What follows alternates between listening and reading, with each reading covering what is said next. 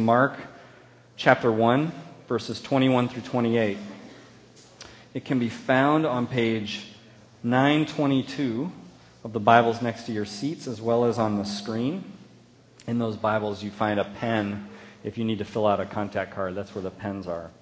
And let me just say, as we begin this, that we're beginning a new series of messages that will go through the whole summer, and during which you'll hear from our preaching collective folks. And it's all on the Gospel of Mark.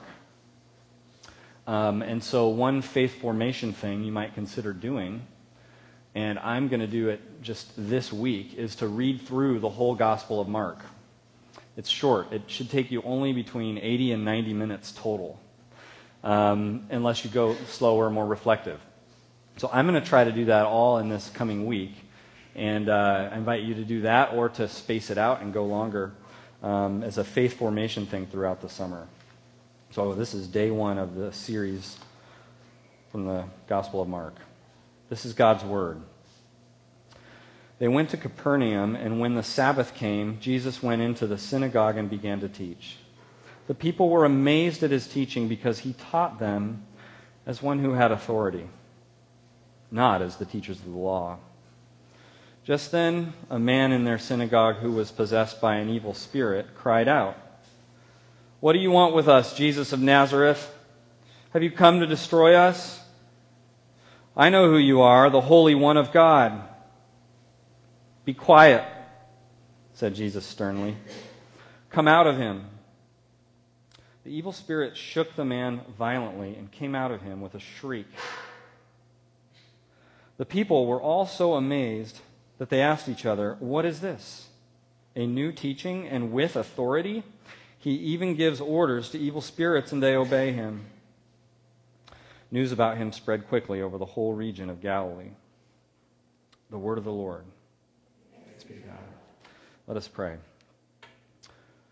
Gracious God, as we come into this time and we look to these words, we come from different places on the spiritual spectrum, and we might come with lots of faith.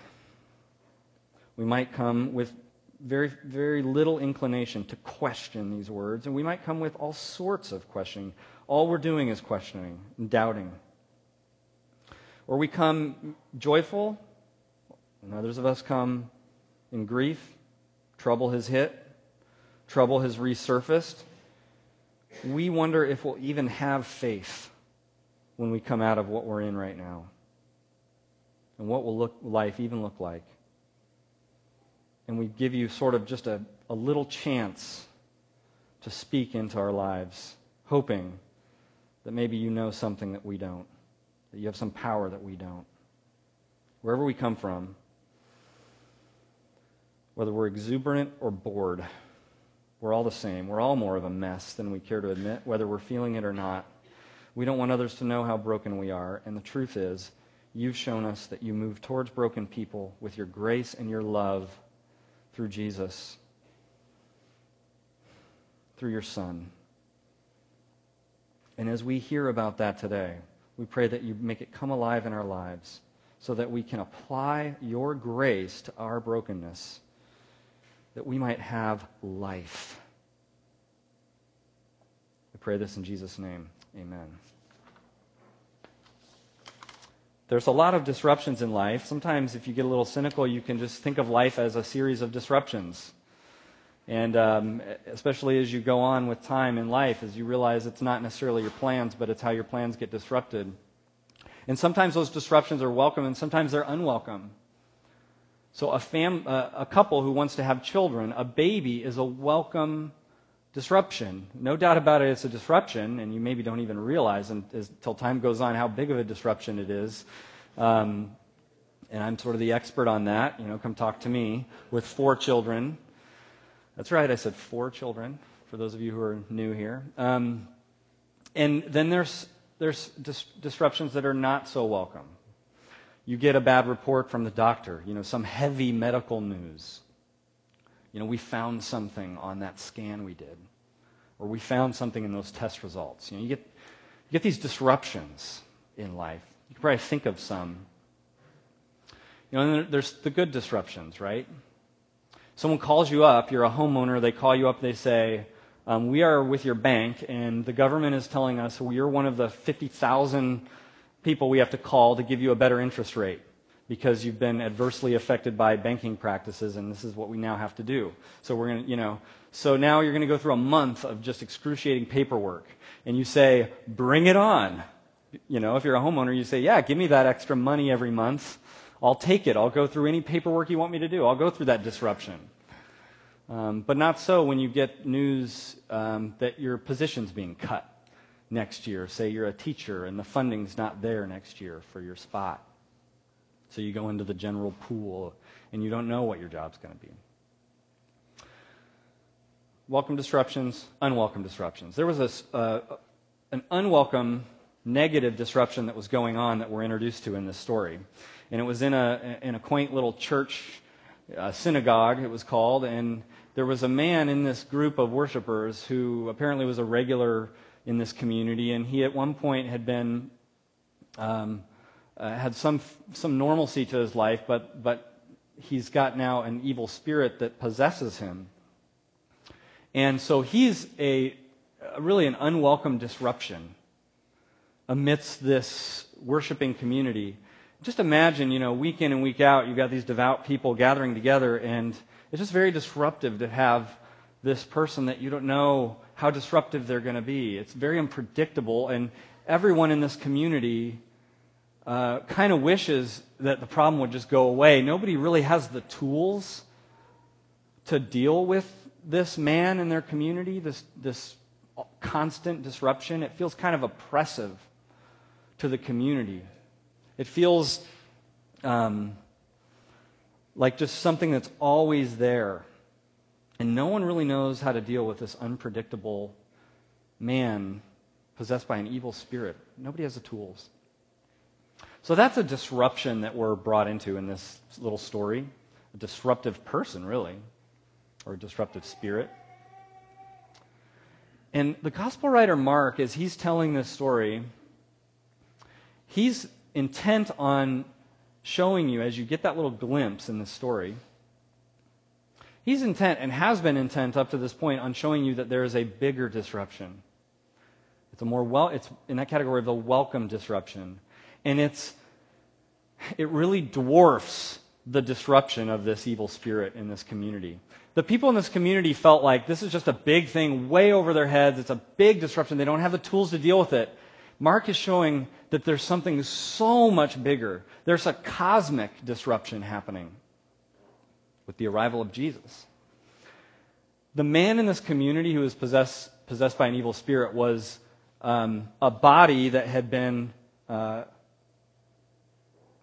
what's the word I'm looking for? There was a spirit who moved into a body. Mark is showing us up to this point that there's a God who moved into a body. And then those two things are going to come together into one scene, the scene we just read. Mark wants you to see just the epic cosmic proportions of this, and so he uses all this lingo to try to really basically Mark, as he begins this gospel, he wants you to know he has a biased account. He has presuppositions that he's front-loading his story about Jesus with. That Jesus is huge, Jesus is cosmic, Jesus is the Son of God.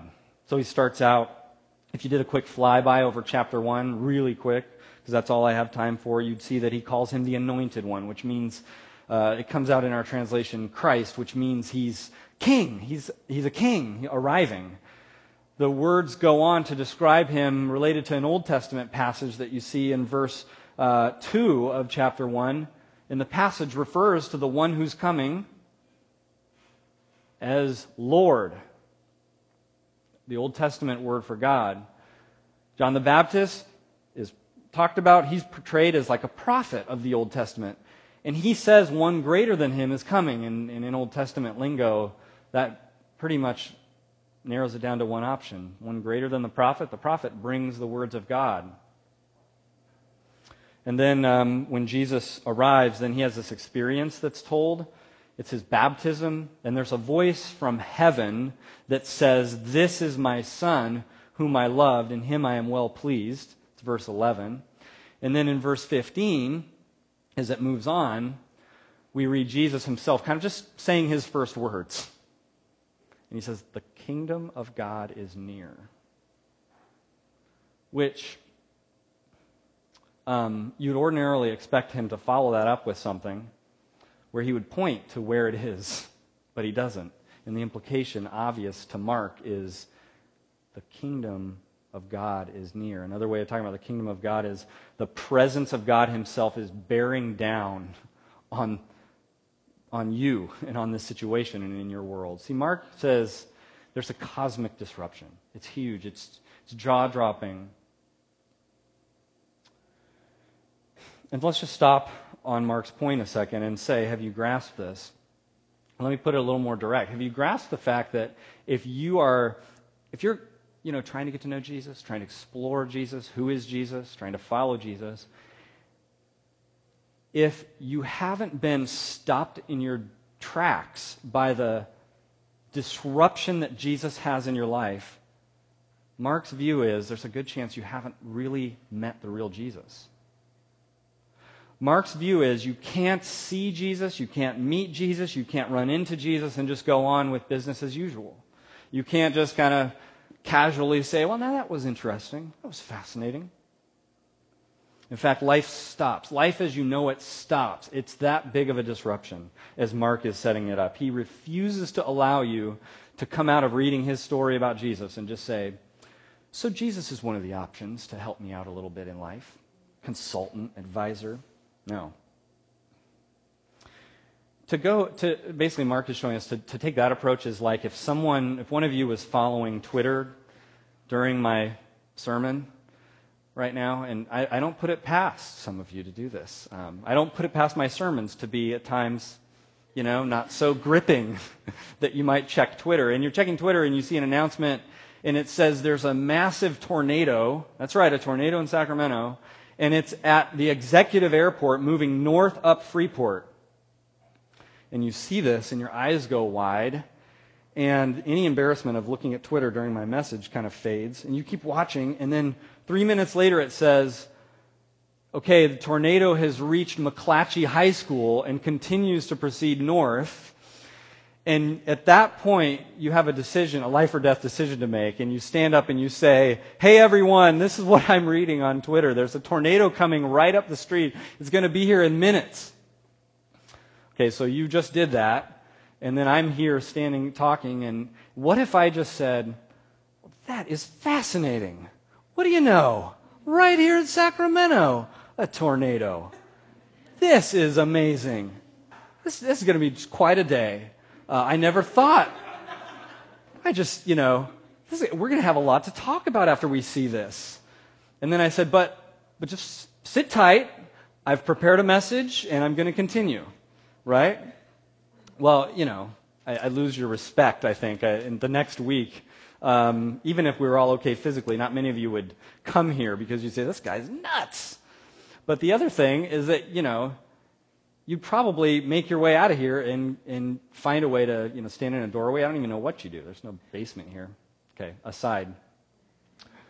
That's what Mark, if I reacted like that, that's a good illustration for what Mark would say if you don't kind of just stop in your tracks when you meet Jesus. It's that big of a disruption. It's that huge. He wants it to just be obvious that Jesus has this huge impact, that you can't just walk away saying, oh, that was interesting. And so if you're exploring Christianity, here's the challenge. Don't stop exploring until you've found Jesus to be a massive disruption in your life. Don't say, in a sense, you don't have the legitimacy to say, yeah, I tried the Jesus thing. I looked into it. I kind of tried that. It didn't work for me. You don't have the legitimacy to do that unless you have experienced Jesus as a life-halting disruption in your life. You have to recalibrate everything because God has entered a body and made his presence among us. Now, if you're a Christian, here's the other side of the coin. Don't beat yourself up if you don't live in that reality all the time. if you don't constantly feel like Jesus is this massive disruption, I constantly have to be recalibrating my life around him. You might want to live in that kind of, advanced spiritual zone, but it's unrealistic. Perhaps be happy if at times you get some sense that Jesus is a massive disruption in your life. I had a great spiritual director at one point who's a pastor of a church in Folsom, who's one of our sister churches in the region. And when I kind of was grappling with that issue of longing to be more, or wondering how terrible I should feel about myself if I wasn't constantly feeling the amazing weight of who Jesus is, he basically said, you know about Star Wars? And, yeah, I know about Star Wars. Yoda, right? He's the guy who can sit across a galaxy and say, there's a disturbance in the Force, right? Like from galaxies away. He's just so in touch with reality and spiritual reality, you might call it. And, basically my director was saying, how old is Yoda? He asked me. Does anybody know? How old is Yoda? Come on, nerds.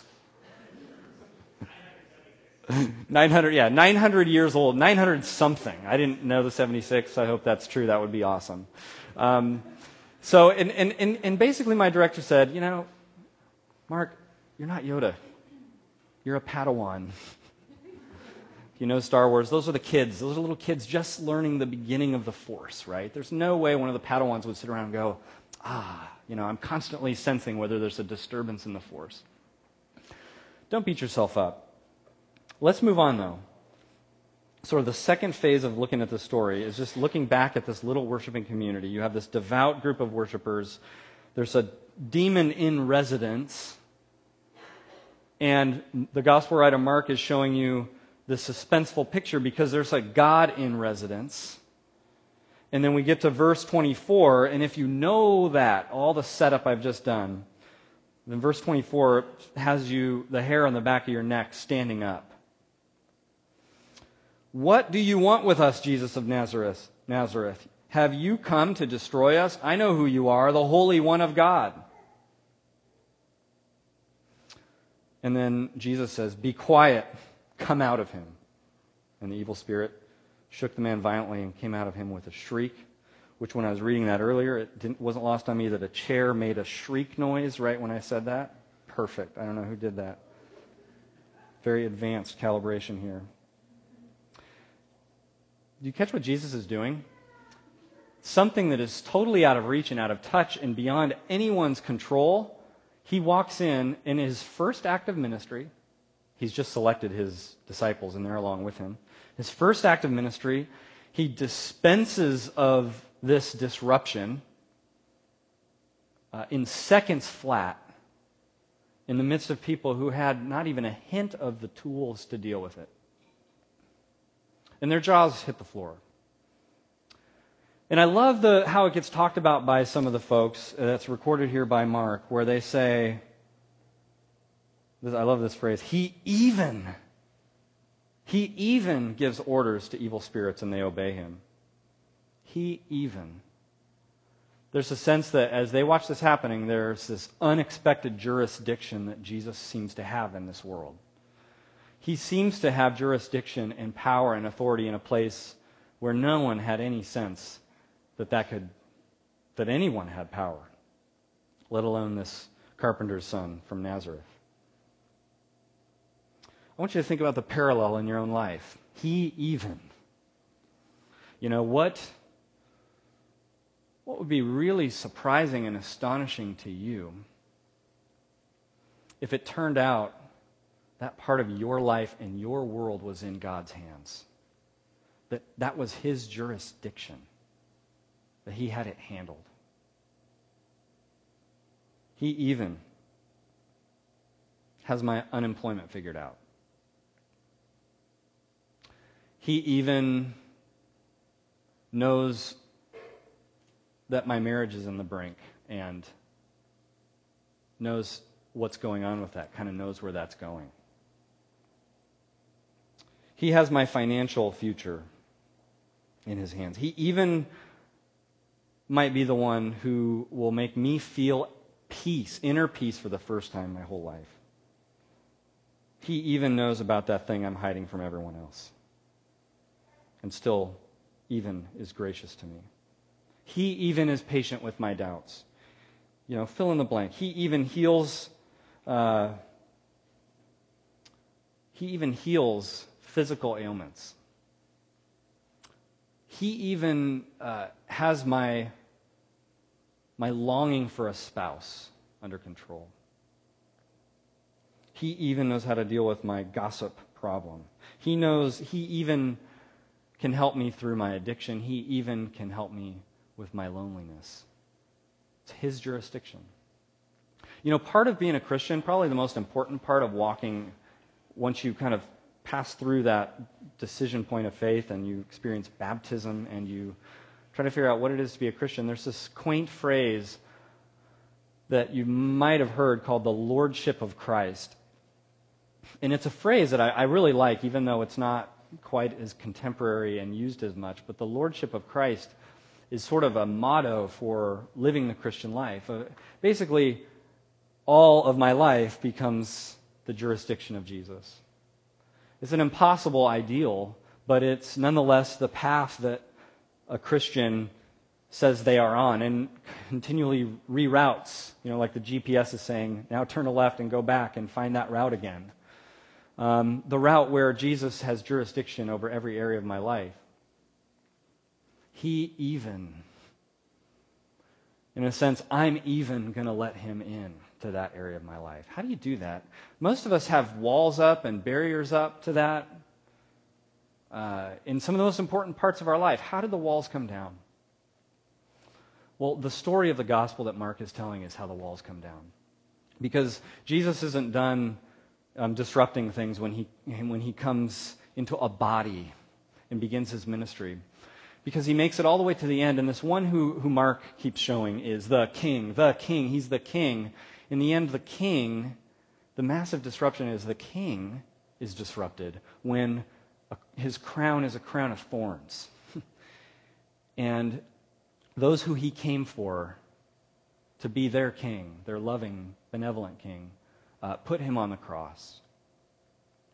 And there's a cosmic disruption again when the Son is disrupted from the Father, and that eternal unity and love and connectedness that they have is allowed to be broken. Why? Why is that disruption allowed? Mark wants you to know that it's allowed so that you can know that you're permanently ushered in to the embrace of that Father. That you're continually ushered into that palace of the King. You're welcome there. There's a chair, or even in some biblical language, you're an heir to the King. There's a throne for you in the presence of God. And it has nothing to do with anything you've done, because the Son allowed the disruption of the crown of thorns and the cross and death. Now, Mark needs you need to know that if you're going to grasp the disruption of Jesus into your life. If you're even going to allow and trust Jesus to have jurisdiction in all these places that are involved in the Lordship of Christ, you need to know how much he's given for you. You need to know how trustworthy he is. You need to know that you live permanently in God's embrace. Then the walls will start to come down. There's basically three possible responses to this story, and they're built into the story. I love it. Because the first response is sort of an awkward one. Because the evil spirit actually gets it right in the story. The evil spirit is the one that you kind of say, now there's the best response to Jesus. So today we're going to learn from an evil spirit how to respond to Jesus. I mean, I'm not making this up. This is exactly how it goes. The first response is the evil spirit. And he just calls it like it is. What do you want with us? Have you come to destroy us? He knows Jesus is a disruption. I can't run into Jesus, can't be in the same room with him without my whole existence being disrupted. And then he also knows who he is. He knows the nature of this disruption. You are the Holy One of God. It's amazing. He just comes right out with it. So he's, the first type of person. The second person in here is the people who say, he even. They say, what is this? A new teaching and with authority. He even gives orders to evil spirits. The interesting thing about that is that's actually a pretty hands-off response to Jesus. And let me just use that as a picture of a common response I see. So in church, in ministry, you'll see people in church, and every church has some of each. You have some who come in and they come confrontational, and they say, okay, so Jesus is this, and I got to figure it out, and throw all your Jesus at me, and I'll decide, what to do. You got to approach this, attack it, figure out, is it going to be this or that? It's going to have some implications. Let's get to work. In some ways, that's a great person as a minister to work with you. Okay, you're ready. You know this is going to be a disruption. Let's talk. The second one, you have this in church as well, which is, oh, isn't that fascinating? It's like me up here with a tornado coming. Isn't that great? Let's go out to lunch and talk about that tornado, right? It's this hands-off response. He even can do that stuff over there. And what are you not allowing him to do anything over here? That's the toughest nut to crack, in a sense. If that's your approach to Jesus. So there's a third one, and I think there's a lot of grace in this third one.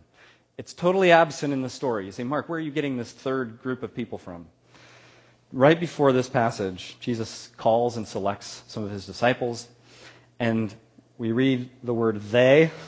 Jesus went into they went to Capernaum. Jesus goes into the synagogue. Implicitly, these disciples are right with him. He's just selected his protégés. They're with him as he does this, as he has this encounter. And we don't hear anything about them. They're silent. There's a sense in which they're in it. They know they're in it for the long haul. They feel connected. They feel drawn. They feel committed somehow. But they don't have this figured out. They don't have any sense of the disruption that Jesus is going to be in their life. They can't see it. There's no way for them to see it. The only thing they're able to do, the only legitimate, authentic thing they're able to do is just hang around. Just hang in there with Jesus. And that's what they end up doing. They end up spending, a few years with him. Coming out the other side of it, they're the most transformed people. Next to someone like the man with the evil spirit, he was transformed immediately. So in a sense, take your pick. You want to come in, guns blazing, let's go, let's get to work. Who are you, Jesus? What is it going to mean for my life? Transformation will come pretty quickly if that's your approach. But lots and lots of grace if all you can seem to do is just hang in there. And millimeter by millimeter, figure out who is Jesus, what are the disruptions this is going to mean for my life. Incrementally making micro decisions to have Jesus be the king, to Jesus be the disruption, Jesus be the one who has little by little more jurisdiction in your life. Let's pray that God helps us with that. God of grace, we lift up our own spiritual journeys asking that you would help us. We don't like our lives disrupted. We don't like our lives to be disturbed. And you are so loving. You're the loving disruptor. So we ask that you lovingly disrupt us individually and as a church. That we might be transformed, some of us quickly, miraculously, like the man in the synagogue, and probably more likely most of us slowly, incrementally, like the protégés you chose to lead your movement. We ask that your Holy Spirit help us do this and help us to know and to sense your jurisdiction through the small acts we do, even as we move towards your table and experience the feast of communion in a few minutes. Join us there. Disrupt our equilibrium in a welcome and good way. We pray in Jesus' name. Amen.